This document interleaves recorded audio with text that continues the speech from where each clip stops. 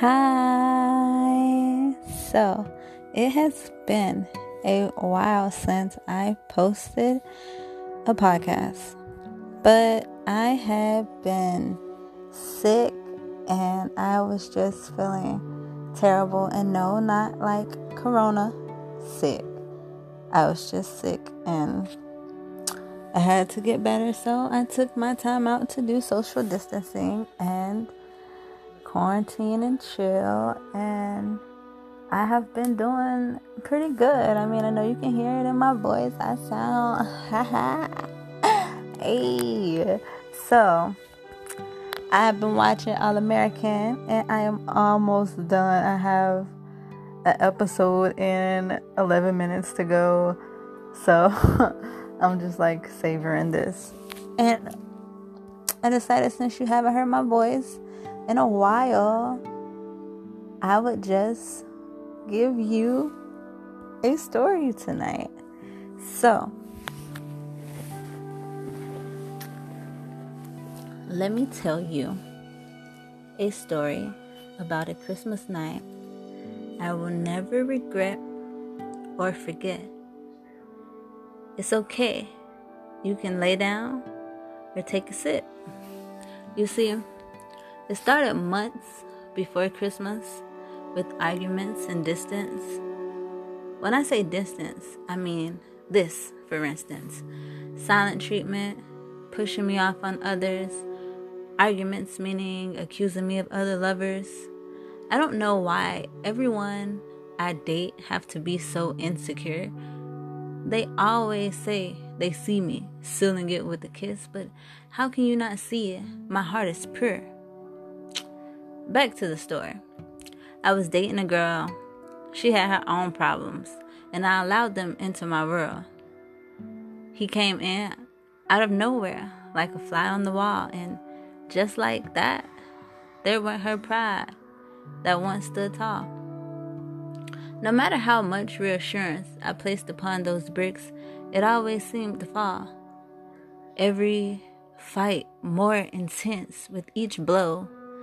Within the blink of an eye, I went from her future wife to a fucking hoe.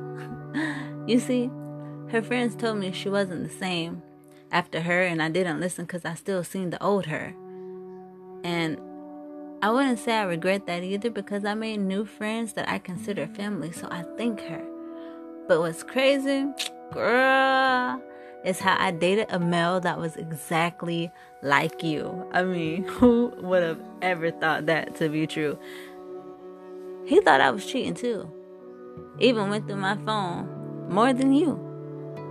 Well, you live and you learn, right? Right. So let's skip hurtful details and fast forward to this night. This night being Christmas and getting hella enjoyed because we were through. Happy you were gone. I didn't miss you. How could you miss someone that wasn't the person you knew? I didn't know the new girl, but I loved you. Whew. Hennessy Carolina had been twerking something nasty, so I had to sit pretty and keep it classy. Ooh, wait. Let me tell you about this boy. He was like a personal Shumpert figurine toy, and he witnessed almost every fight, morning or night, even if some of them were out of sight. He would approach me with nothing but concern and care, telling me I was beautiful. He even take time out of his day to stop and stare. He listened to every word I said, nodding, giving feedback, comforting me while looking into my eyes. I believe his every word, because no way he could be telling me lies. He reached out to me every day. For real. Not one day went by where he didn't check on me or just say, hey. And this night, yeah, let's get to this night. The night of the day you left, and I said I didn't miss you. But how could that be true? Almost 2 years? Yeah, you was foo-foo. I was hurt, and only he knew.